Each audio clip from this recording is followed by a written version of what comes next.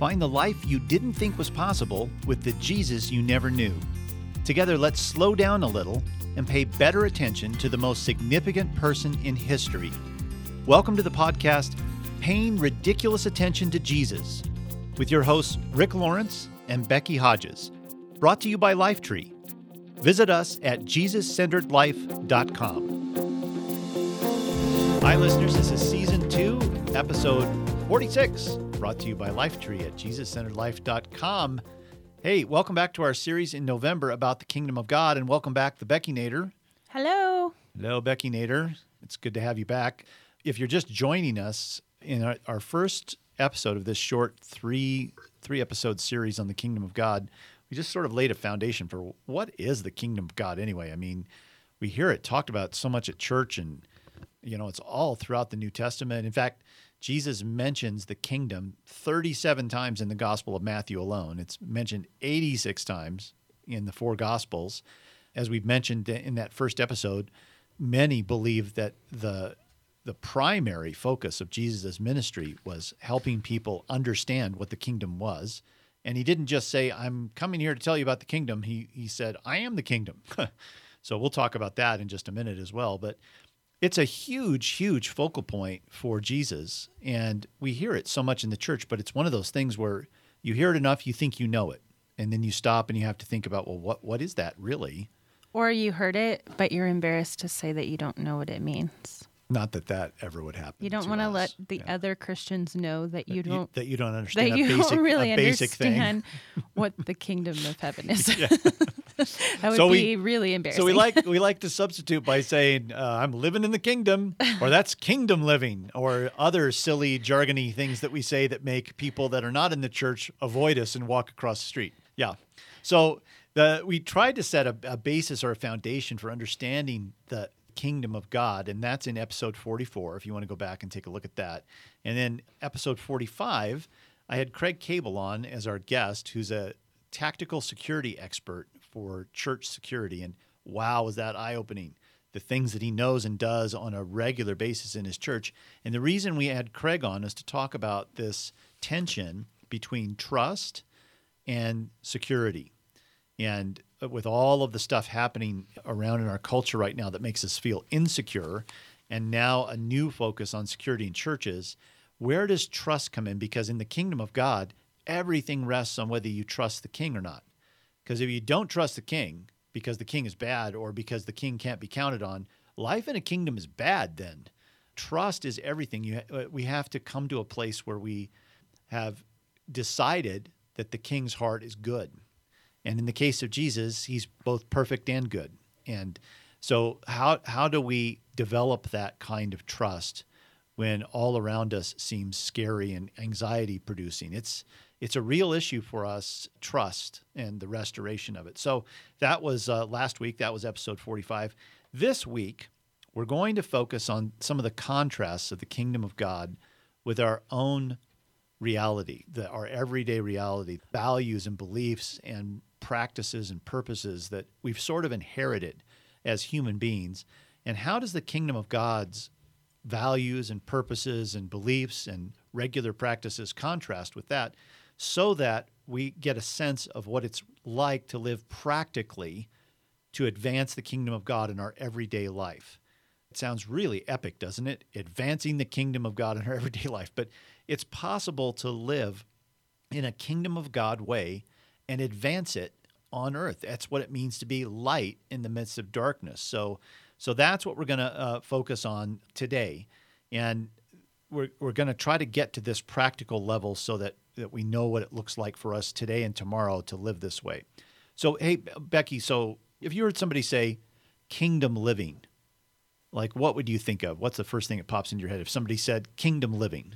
Well, I think that probably I would think that person is trying to take off the mindset of the world that they live in and put on a mindset of how Jesus would want them to live differently. And I think that a lot of times when you hear, I'm just living for the kingdom today, sometimes I think people are saying that because they're going through something really hard and they're trying to put their hope in something bigger. And they're just like, just living for the kingdom today, like I'm just holding on to Jesus. I got a lot going on and I'm just hoping it's going to come. And I think that that's generally when you hear that, your response is like, keep going, keep persevering. You can do it. That kind of mentality, even though from an outsider, we probably sound really ridiculous. Crazy. Like you were saying.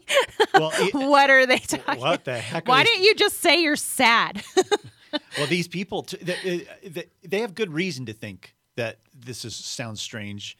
Even if you plug Kingdom Living, for instance, into Google and see what comes up. What happened? You only get Christian church references. Oh, okay. There's no. This is a church thing, right? So if you search for what is it like to live in a kingdom, like the first 5 pages are all Christian related. It's alien world to the rest of the world. Yeah, because nobody uses that kind of terminology, but underneath that is a real profound truth.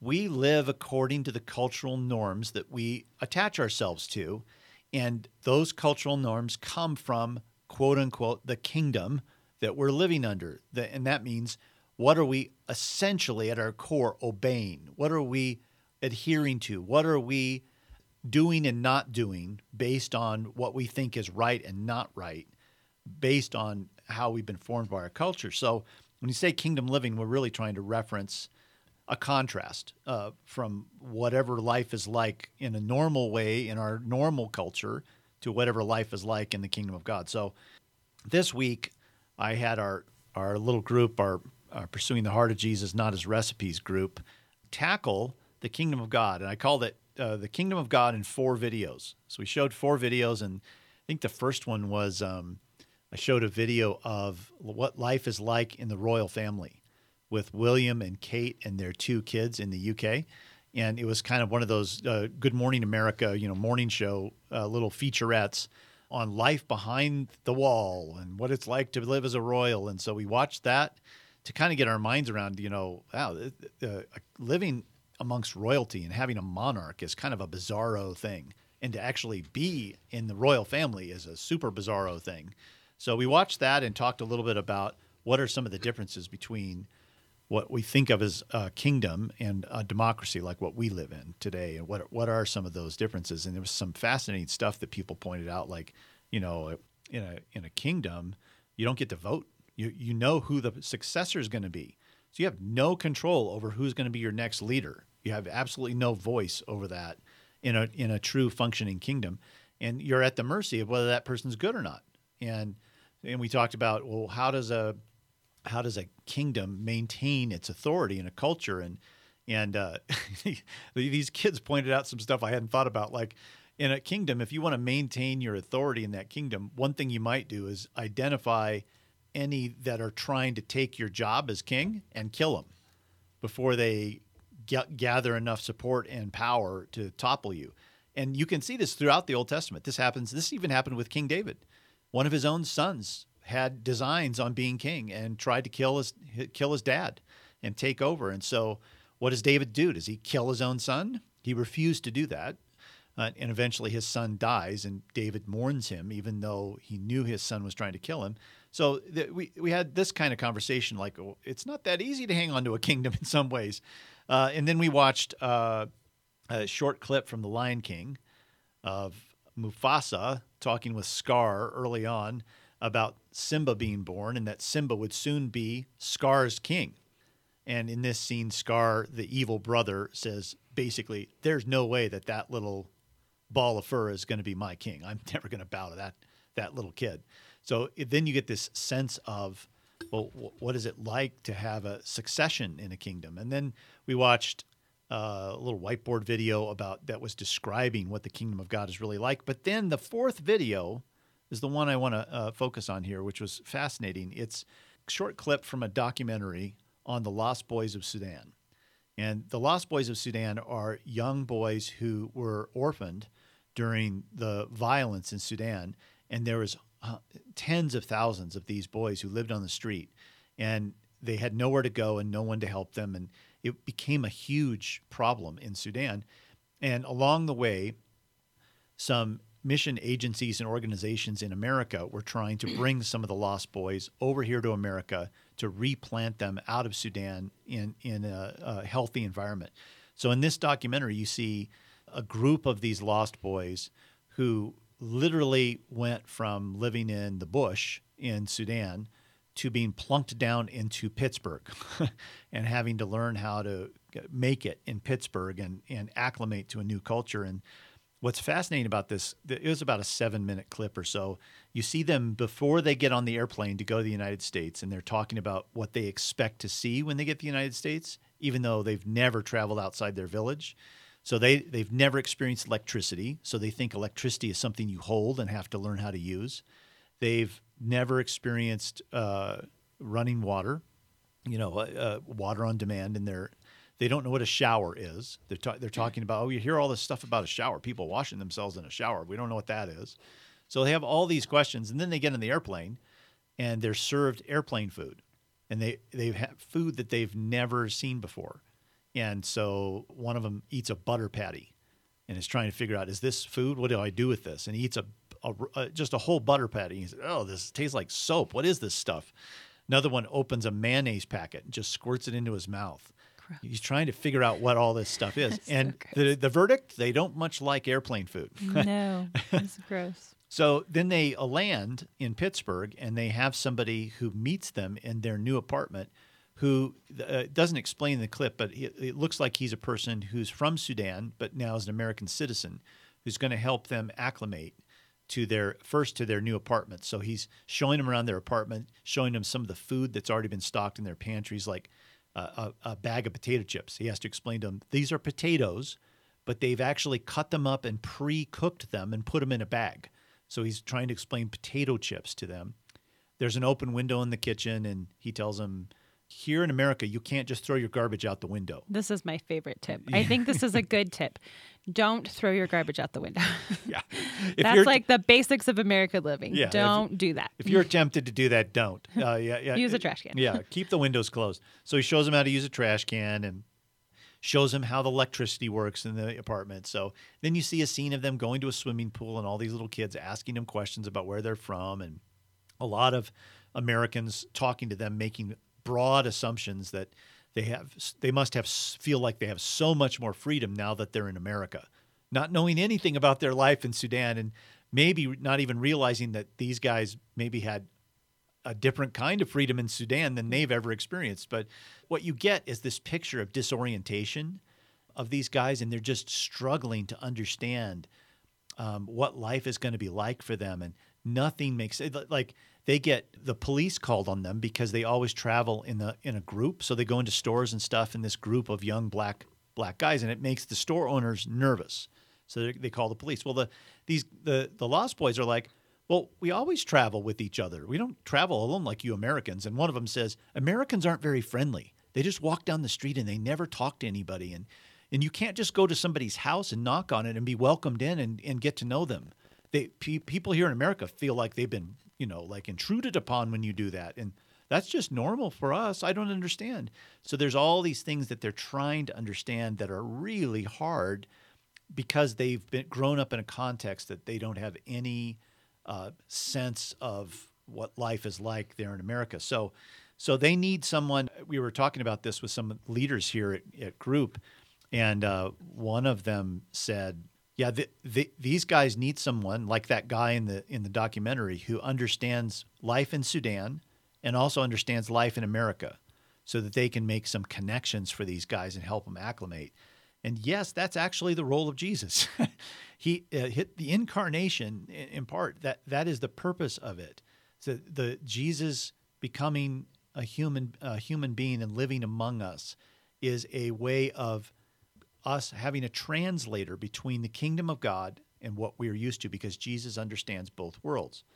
We're going to explore in just a minute some of the pragmatic ways Jesus tried to make that translation, make those connections for us. But first, let's talk a little bit about some of our own experiences, Becky, about in other cultures. So I've just described the Lost Boys of Sudan trying to acclimate to another culture, the United States. What about you and I how have you and I sort of tried to acclimate in other cultures? And you told me earlier today that you spent some time in Romania. Yep, I've spent some time in Romania, and it wasn't as a tourist. It was actually leading college missions trips to Romania. We would select about 17 college students every year. We would do like a whole year of training, and then we would go for a few weeks. And we would stay in people's homes while we were there. So everybody stayed in the home of someone. And so you were very much immersed in the culture while you were there. And part of the reason why we had to do a whole year of training with these college students is actually the whole time what we were doing was, this is what you're going to expect when you get there, and this is why it's different from what you're used to. So some of the cultural, and the reason is because we were there to train college students in Romania. Romania just recovered from communism in 1981. So that's the year I was born. So they were very much newly out of communism. And as a result of that, what happened is the culture became very apathetic because they were used to not having to do anything to get what they needed. And as a result, the idea of community service was a lost idea on them, but they had a lot of needs in their community. So we were going there to train their college age leaders about community service and how that was the work of Jesus, and then for them to introduce more people to that concept. So we worked on orphanages that rescued kids out of child prostitution. We did, there was quite a few farms that had been basically, abandoned during communism, that they were trying to get their agriculture back, and they were trying to kind of reinvigorate that, but they needed a lot of cleanup in order to get working. So we did a lot of hard labor while we were there. And one of the biggest things was just, what do you do when people are just apathetic and they don't understand what it means to have to serve someone else in your community and help? Let me pause there. So from an American point of view, this is a high value in America. Yeah. Yeah, that we service. We serve. We feel good when we see people doing it. Right. And if a community needs something, we think of it as a high value in our culture that we meet that need. The hurricanes are a great example of America doing what it does best. So now you're in Romania. I bet it must have been tempting to think, are these people lazy? No, and that's what you have to be careful of is, that's why we spent so much time training our college students, because that would be the kinds of people who are attracted to going to a missions trip have a big heart for service. And so that's exactly what they would think. And then they would end up not being able to connect with the people that they were there. So it was really important for them to not think that when they got there. And that is cultural acclimation. It is. It's trying to figure out, okay, this is my natural reaction because this is what I normally would think, but I can't think that way when I'm in that culture because they have different markers. I won't be able to have any impact here. Yeah. If you do that. And another great example is the kinds of students that were attracted to go on missions trips were also usually excellent college students. They were honor students. And in Romania, because they really hadn't even recovered to the point where they had a good college system or, ways for students to go to college, none of these people had any inclination that they could ever think that large for themselves. Nobody in their family was helping them to think bigger than themselves. And so again, that could be another roadblock in being able to reach this area is, well, I'm a straight A student. I'm highly driven. Why don't you want to go to school? And then you can make that your whole focus. Well, why don't you think about going to college? And that frustrates them. It becomes an issue of right and wrong somewhere in there, that there's something morally wrong with your culture. So the point is that even when we decide to go to another country and we want to help them, we have to spend quite a bit of time figuring out how do we understand the culture we're about to go into so that we can actually help them realize, how they can better themselves, how they can, better serve the Lord that they seek. And they loved Jesus, but again, this is a culture that was under a kind of regime that was debilitating to them. Some other funny things is that when you go to Romania, don't order the pizza. They think that ketchup is a suitable sauce for pizza. It's not delicious. Another thing is that this was just a reality. There's no way around it. If you are eating as a guest in a home where you're staying, you eat whatever is put in front of you. And their delicacy is charred liver. And so everywhere you went, you were a guest, and guess what they wanted to serve you? Charred liver. So And you think about when I talk very gross. when I talked about the Lost Boys of Sudan trying to eat airplane food and just trying to get used to American food in general, their response wasn't what an American would think. Oh, they're finally getting good food here in America. Their response was, "This food is terrible. This is disgusting. This is not at all what I like and not what I'm used to." I want to go back to my charred liver. Right. And so it kind of helps to see it from both sides. I was in Poland for about 10 days right after college. It's a long story, but I was a photographer for an all-women's choir going through Poland, mostly staying in Poland. And we went all over the country, but we ate in restaurants. And I remember one of the first times we ate in a restaurant, they served like a salad, like you would get at an American restaurant. They'd serve you a salad before your entree. Well, the salad they served us was this sort of yellow, gelatinous Jell-O mold thing on a little plate. And I looked at it when they set it down, and it had like about 12 or 13 suspended peas in this yellow gelatinous stuff. And I said, "Oh, what is this?" And somebody said, "That's animal fat that's coagulated into a Jell-O mold, and then it has some suspended peas in it." It and makes it easy for you to eat your to peas, eat it. right? Yeah, you can eat your gelatinous whatever with a fork. You could probably have eaten with it a fork and a knife, actually. It was that thick. And I did not eat it because I couldn't imagine keeping it down. So these are, and when we were in Poland too, it was still an Eastern Bloc country at the time that I went. And we were warned by one of our tour guides who took a liking to this group that we should be very careful of anything we said in any hotel. And we said, "Why?" And he said, "Because all of the hotel rooms that tourists stay in are bugged." And we were like, "Are you serious? Is this like a movie?" No, he was dead serious. And we saw a lot of stuff that is normal in a totalitarian state that we could not imagine in America. And if you think about how would that form you if you were in a culture where you could be bugged at any time and have no recourse and not know when the police were going to show up and knock on your door because of some stray thing you said in private? That would really form your expectations. Now you move to America.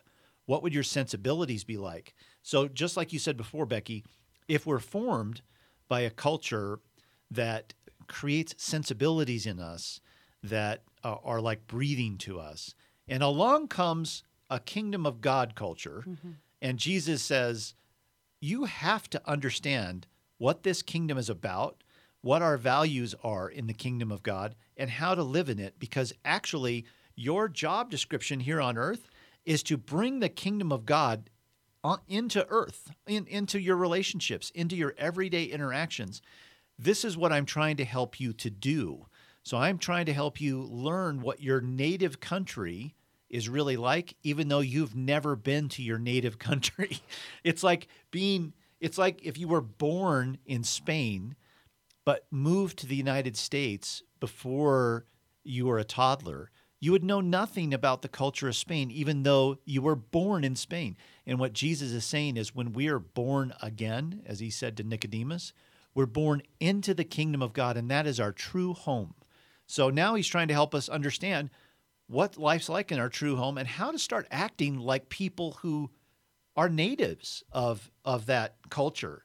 So let's transition into that. By the way, I think we talked about in a previous episode about the kingdom of God, about the parables of the yeast and the mustard seed.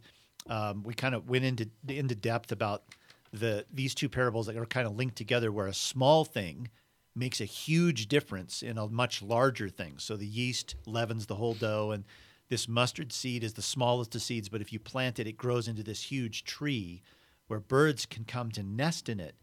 These are parables that Jesus is telling, and they have the same message from two different angles. It's that a small thing can grow into a really big thing in the kingdom of God. And if you think about, okay, so how does that matter on an everyday basis?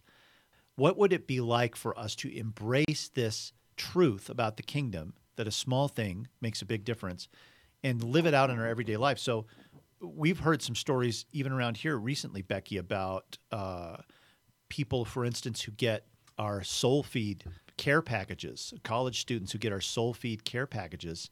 That it's a monthly care package that has a devotional resource with it, and there's lots of healthy snacks and fun stuff to do, and it's a way for parents to give to their students on a monthly basis and say you're cared for, but it's also a way to keep them connected in their relationship with God. It's called Soul Feed. We'll put a link to this on this podcast. I just actually saw the finals box, which if you're listening to this episode and you know a college student, it's actually not too late to send a finals box.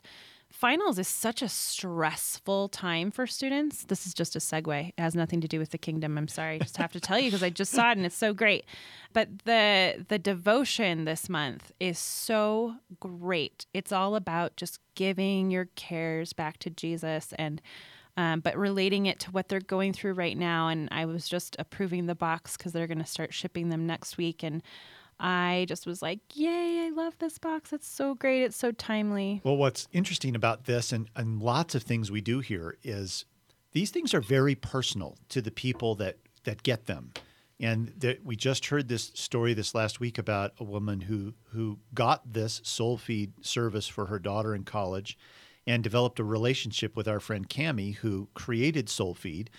And over email, they developed a relationship. This woman was a academic at a Christian school and was a little bit skeptical about this whole thing until she found out more about it. And then she developed this relationship with Cammie. And it turns out that her daughter came home from school to go to her little sister's first drama production and had some kind of accidental fall at her home and actually died.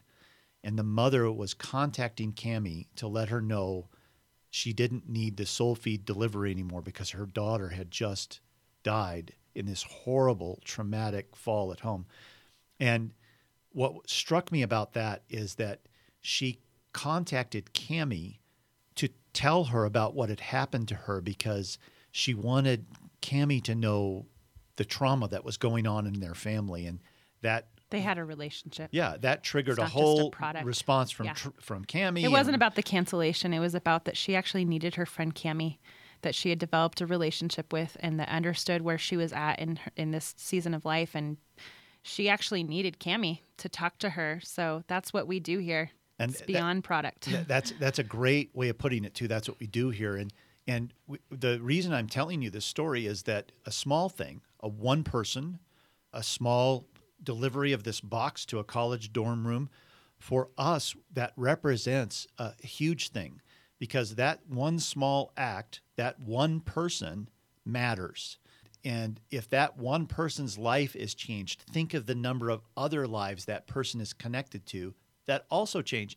And you guys who are listening to this, many of you know this already. If you're on our Pigs page, the page that is for fans of this podcast, we'll put a link to the Pigs page on this podcast as well. If you want to be a part of that community, there are so many stories represented on that page of small things that have been said on this podcast or read in one of the resources we've said that have changed someone's life in a huge way.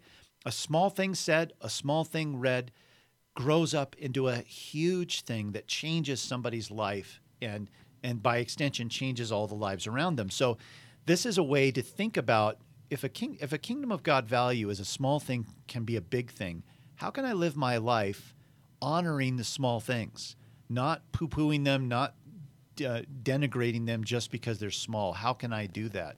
So we're going to jump into some of the parables that Jesus told, starting from Matthew 18, just to get a look at what he was trying to help us to understand about values in the kingdom of God and how they might translate to our everyday life.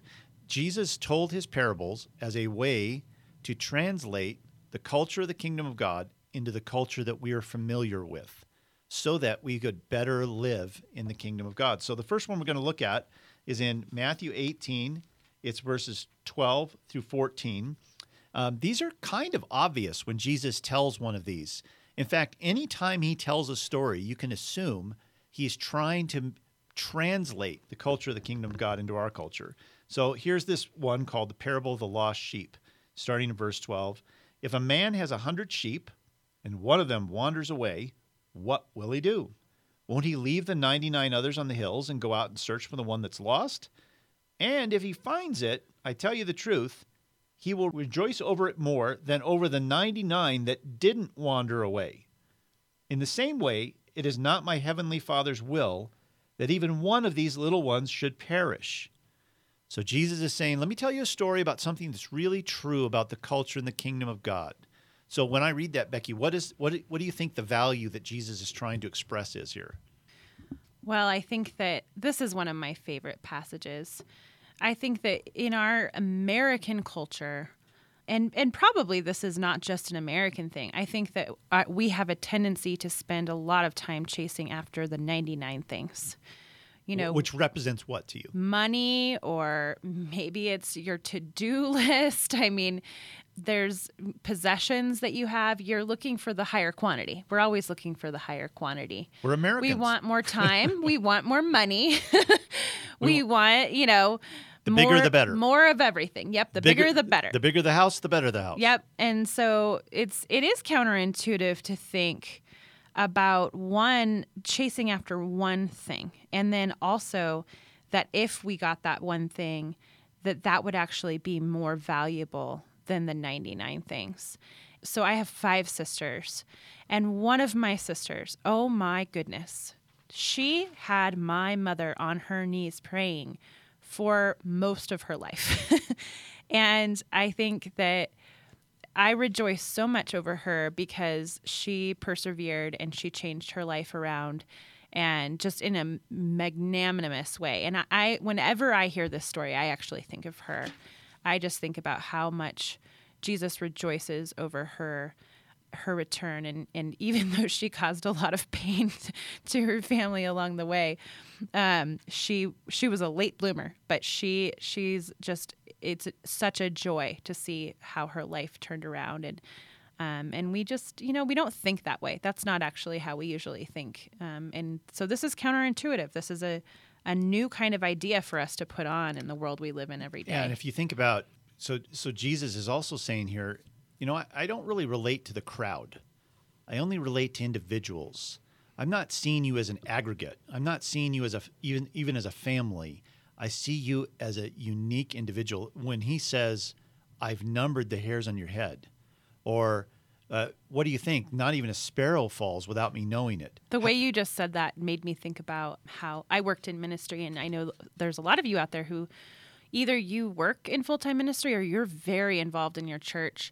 And I remember hearing this a lot, that we have to think about the overall, the bigger good. We can't think about just the individual, one person's individual needs. We have to think about what's best for the greater. So from the church perspective, this is an interesting passage to unpack, because what does that mean? What does it mean to say that in the kingdom of God, we go after the ones, we go after the individuals, we look for one-on-one relationships, and especially in churches in America that are starting to get larger, more technology. It's not something we talk about on the show. And let's pause for just a second and just think through the transition from this into things that you notice about yourself in your everyday life that support and even honor this. And I'm thinking about, for me, the way this translates, because as you get deeper into the heart of Jesus, you get his heart.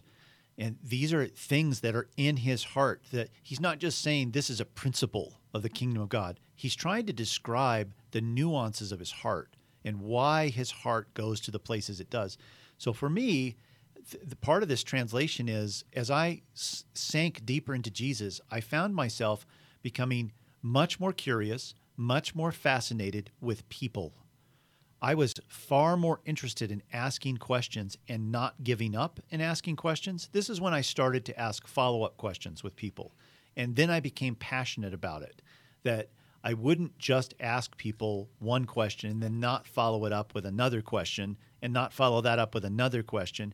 This is when I started to sort of drill down into who people are. And what I discovered is that, most people would say, Yeah, we don't want to drill down too quickly with somebody, or we don't want to go too far, or we want to make sure that we don't make them uncomfortable or nervous or feel awkward about what we're doing. And honestly, as I have pursued people, I have rarely had the experience where somebody didn't eventually open up and share who they were with me. I wasn't pushy about it or anything. I just was persistent and interested and curious. I think that translates well into the 99 on the hillside who are sitting over here grazing, and the one who's sort of in trouble and needs attention, needs focus. There are so many people who feel like that one sheep caught in the brambles. When you go out to, hang out with a bunch of girlfriends, and it's a big group. I haven't done that recently, well, actually. There are girls who are on this podcast, and I'm talking to you right now. You're going to relate to this. You go out with a bunch of girlfriends, and you're hanging out, and you know what happens when you're in a big group like that? Unless the whole group is super comfortable getting real with each other, and, but if it's a bunch of girlfriends and everybody's on varying levels, and there's some people you don't feel you feel more or less comfortable talking to. What happens is you go hang out with your girlfriends, and as you get older and you get busier and you have kids, maybe you have less and less time like this, you don't end up sharing what's actually going on in your life. And that can feel really lonely. I think that's a really great example of the 99 and the 1.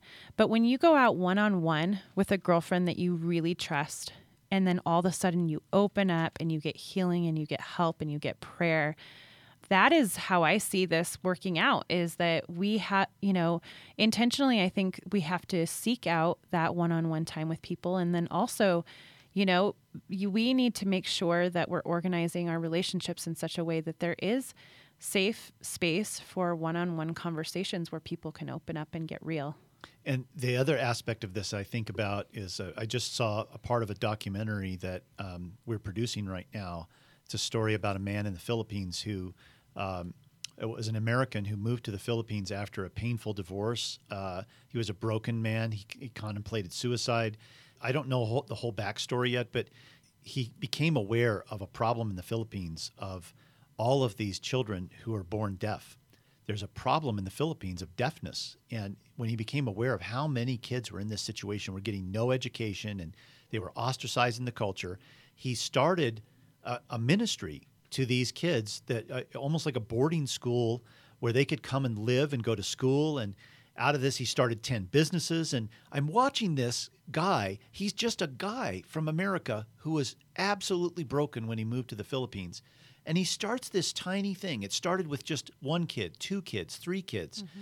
It's now grown into dozens and dozens of these kids and 10 businesses that help support financially the whole enterprise so that these kids are getting the kind of education they really need. And I'm looking at a visual of the mustard seed or the one sheep, where really everything starts with just one person. When we think about how can I really impact the world, well, impact one person. That's how it starts. And impact that one person with your full attention. Mm-hmm. And then impact another person with your full attention. Yeah. And then watch what happens. It grows and explodes from there into something so large, like in the case of this man's ministry in the Philippines, that image of the birds coming to nest in the mustard seed tree limbs, that's what I saw. All of these kids who had no place to go now have a place to nest. I think that oftentimes when I start down a path of wanting to, like, my focus is on the big numbers from the beginning. And I already know if the only way this is going to be seen as successful is if, it's really successful because a lot of people are into it. I've often found that Jesus is like, that's funny. I'm going to make it successful if one person is impacted by it. And I think about the way that we started this podcast, and I think that both of us were like, well, if one person listens to it. And Jesus has been continually blessing us with more and more people that are coming to listen to this. But, even in our mindset, I think I have to check myself sometimes because I'm in marketing. And so I'm yes. measured by big numbers. And I have to constantly remind myself, well, that may be what they're calling success, but actually I need to focus on what Jesus calls success. And his numbers are rarely as big as ours. Jesus' math is totally different than our math. That's what he's trying to say with the 99 and the 1. And this, what you just described, is so insidious.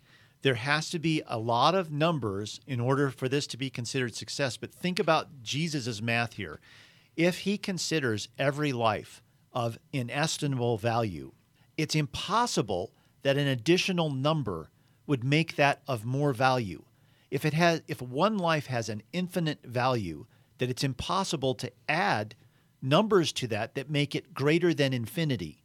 This is how Jesus looks at things. So it's bizarre, it's backwards. We would think the greater the number, the better, but Jesus, applied his math on that hillside when he said 9 times in a row, "Eat my body and drink my blood," and he drove away tens of thousands of people so they only had a handful of people left.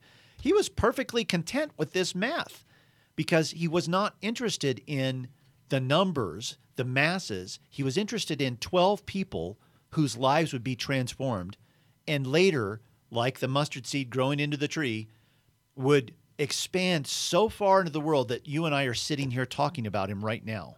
We are birds that are nesting in that tree right now from Jesus, what Jesus did in that moment. So living your life, advancing the kingdom of God based on this one parable means that you value the individual way more than the culture does.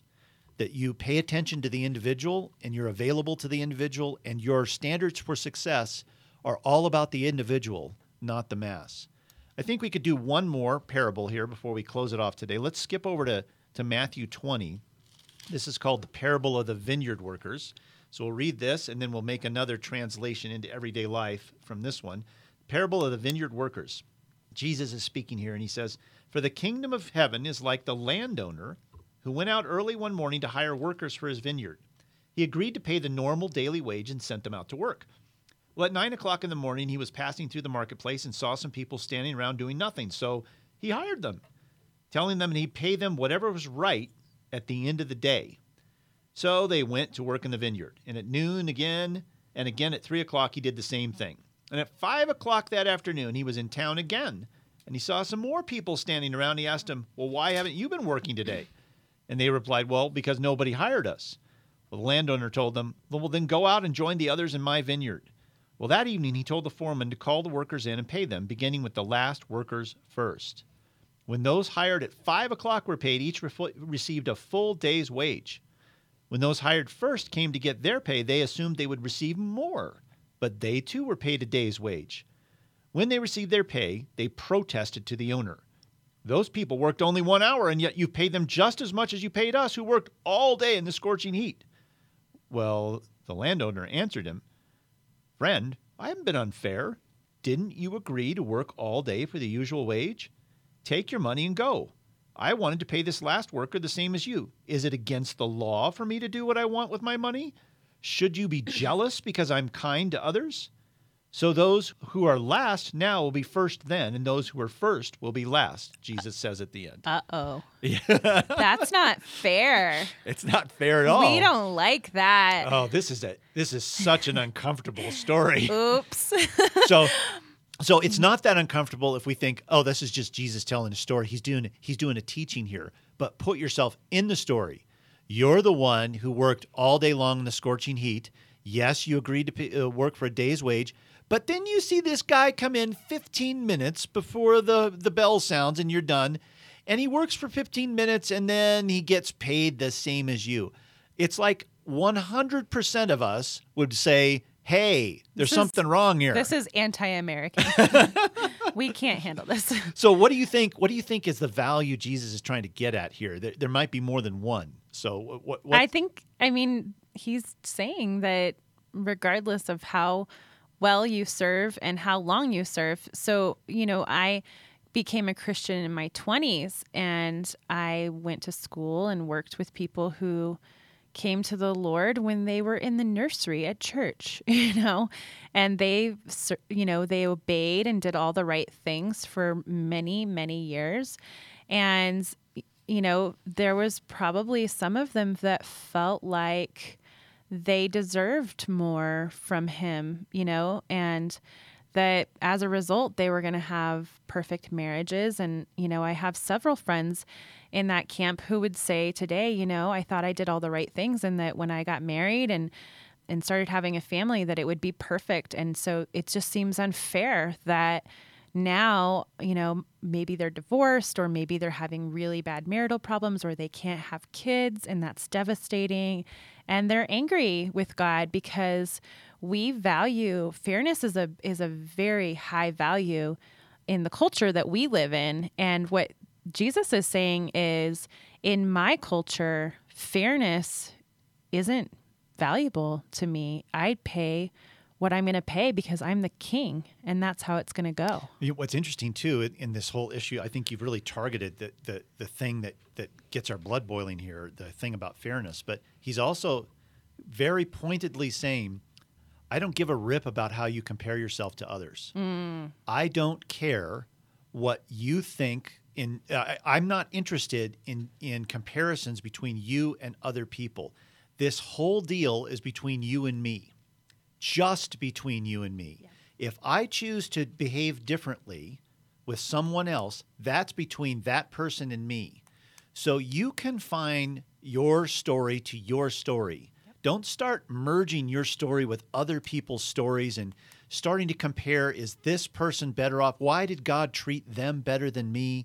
He's trying to say, I want you to live out your story with me, not in comparison with others. So the thing I think about where this was sort of lived out, Jesus lived this out, was at the very end, right before his ascension, when he's walking with Peter down the beach. And Jesus is basically telling Peter, Peter, you know that thing that you really wanted to do? You wanted to die for me.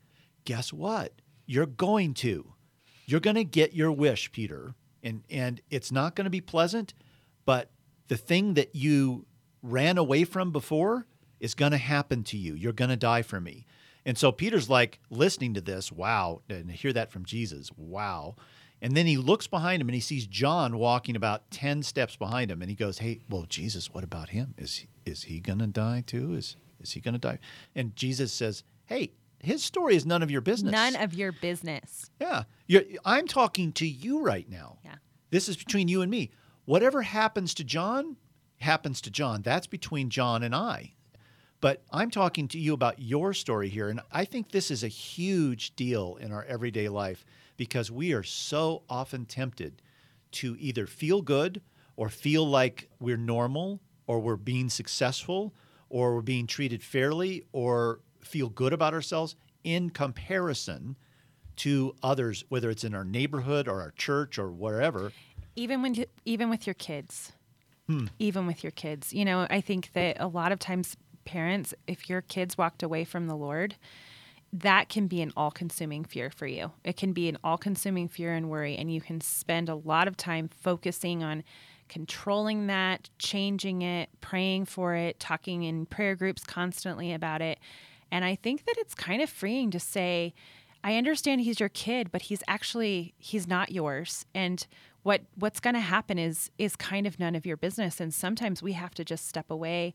We can still pray, but we can't be consumed by it. And I've seen people get really consumed, even in our kids, even in your marriage, especially in your marriage. What God's doing in your husband or your wife's lives, it's none of your business. You sometimes have to just let him do what he's going to do. And it doesn't mean you can't still be there praying, but he's not going to tell you everything that's going on. Their relationship is between him and them. And we have all these markers in our lives. Let me give you an example of a marker in my life. So I'm an author. I've written 36 books or so. And the other day in my new book, Spiritual Grit, which is coming out in April, I quoted the blog piece from another author. I didn't know who this author was when I quoted him. I just thought he was a blogger.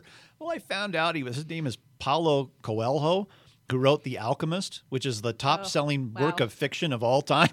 And I didn't know that's who he was. And then all of a sudden, I had to get permission to use his blog piece.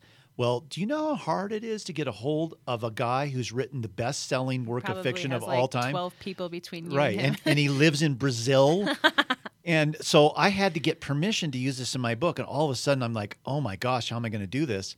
And so I had to figure out how to contact him. And I eventually did. I contacted him over Twitter, and he responded and said, yeah, you can use my thing in your book. But along the way, I learned about some of his story. And he wrote The Alchemist initially as a young writer. And they made 500 copies of it or so at this little publisher, and none of them sold. So he spent the next 7 years trying to get another publisher to publish his book. I mean, this is like a failure. There's no doubt about it. I'm an author. I know lots of authors. When this happens, that book's no good. So he spent 7 years, finally got a bigger publisher, and that bigger publisher decided to publish it, and it becomes the best-selling work of fiction of all time after 7 years of this. That's a great story. It's an incredible story, but as an author, you think, God, why hasn't that happened to one of my books? and it's insidious. It just kind of worms its way in there. And what happens in my soul or your soul, whatever your marker is, when you start to go down that path, you start to eat yourself from the inside out. It's like the termites attack. And the only antidote to this is to recalibrate and say, nope, it doesn't matter what Paulo Coelho's story is. That's his story. My story is my story. And Jesus, you're working in my story. Whether this happens to me or not doesn't matter. It only matters the story that you're telling in me and my acceptance of that story. And the acceptance comes from accepting his good heart. So that's by way of, the takeaway today. One of the things that I mentioned last week is to do a slow journey through the Gospel of Mark between now and Christmas.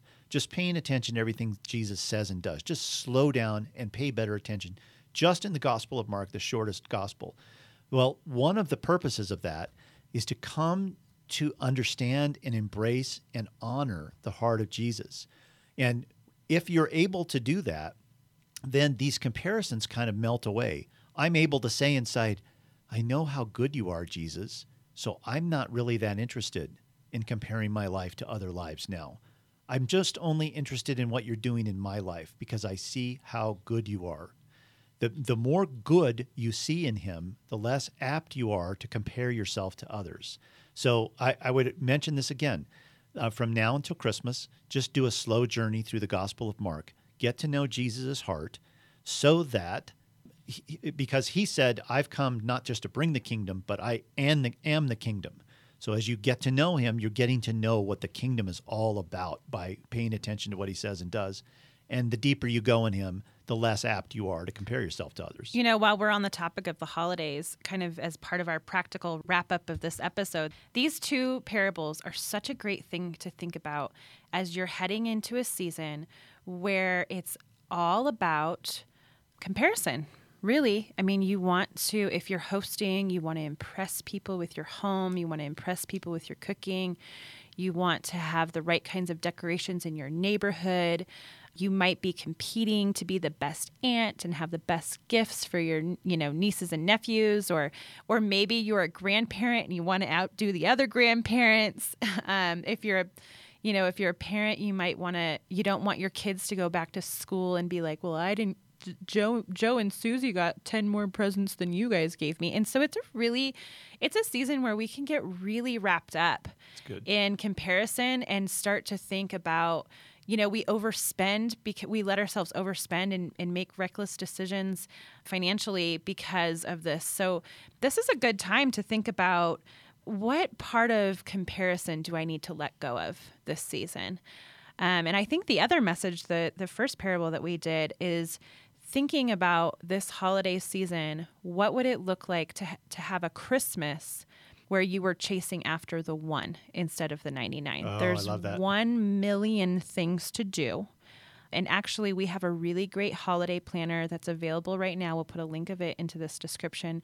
And there's a section of it where our friend Steph wrote a section called Mary versus Martha Christmas. And she has a whole suggestion. This one is my favorite. Instead of having a big grand Christmas party with all your friends, invite your friends over for a Christmas wrapping party and order pizza. So it's a comparison of what would it look like to have a holiday season that's more like Mary and less like Martha. So that might be a great thing for you to download. But just start praying. Maybe there's somebody this holiday season that you need to bless. Maybe there's someone who needs to be blessed with your time. Maybe your kids, instead of running around and being super busy, maybe actually what they need is a slow down vacation. Yeah. Who's the sheep caught in the brambles in who's your the life? person? And maybe it's you. Maybe it's you. Maybe you need to make some time for yourself because you are constantly running. So those are really good things for you to think about as you go into the holiday season. We also have a really fun announcement to tell you. Last week, we sold out of Jesus-centered planners, the ones that we can sell to you directly. So you can't buy a Jesus-centered planner from us right now, where you can buy them still at Lifeway or Amazon or Christian Book Distributor online, CBD online. But we were really excited. This was the first year we did the Jesus-centered planner. It's, part of this process that we've been through for the last few years with Jesus-centered life and applying it to you. So if you want to get a Jesus-centered planner, you better hurry because they're going to go fast. So Amazon, Lifeway, Christian book distributors, don't wait till January. I don't think we'll have them. Just another way is sort of immerse your life, even the way you plan your life, around a central focus of Jesus. Just one last thought before we go here. Becky had brought up before we started the podcast today that another way to translate this into practicality in your everyday life is a greater dependence on the Holy Spirit in your everyday life. And she pointed out, I thought this was really a wise insight, that these things that Jesus is pointing out that are kingdom of God values, it's not limited to just what we found in the Bible. The Holy Spirit has come to extend his message into our everyday life. So a dependence on the Holy Spirit in the everyday ways that we live our lives is very important. We have a podcast also that we did, how do you know the will of God and how do you follow the Spirit? We'll try to find links to those so that if you're interested in listening to that one, what does it look like in an everyday way to follow the guidance of the Spirit in your life? That's also a way to advance the kingdom of God in your everyday life. So the idea here is to embrace these kingdom of God values and then find pragmatic ways to advance those in your everyday life that are contrary to the values and the culture that we live in, so that we are really salt and light in the world. So you'll find many of those kinds of values if you slow down and mark and pay attention to what Jesus is trying to say and do. Any last word before we sign off here? No, just if, we're heading into the last month of the year, and so we're going to actually be releasing our best of episodes. So you're going to be getting to get a chance to, we'll add anything that we think, oh wow, I wish we would have talked about this when we did that episode. But Rick and I are going to kind of record around some of our best episodes of 2017.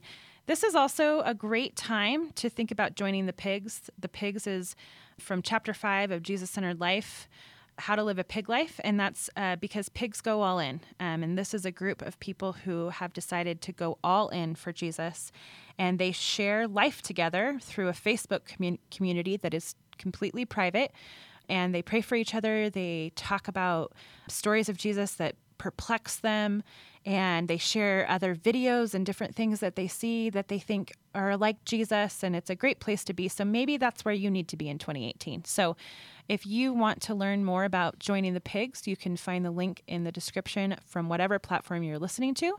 Also, we are trying to get reviews on iTunes. So if you are an iTunes listener, we would love it if you would go and give us a review on iTunes. That's something that we haven't really ever asked for, but we would love for you to do that this month for us.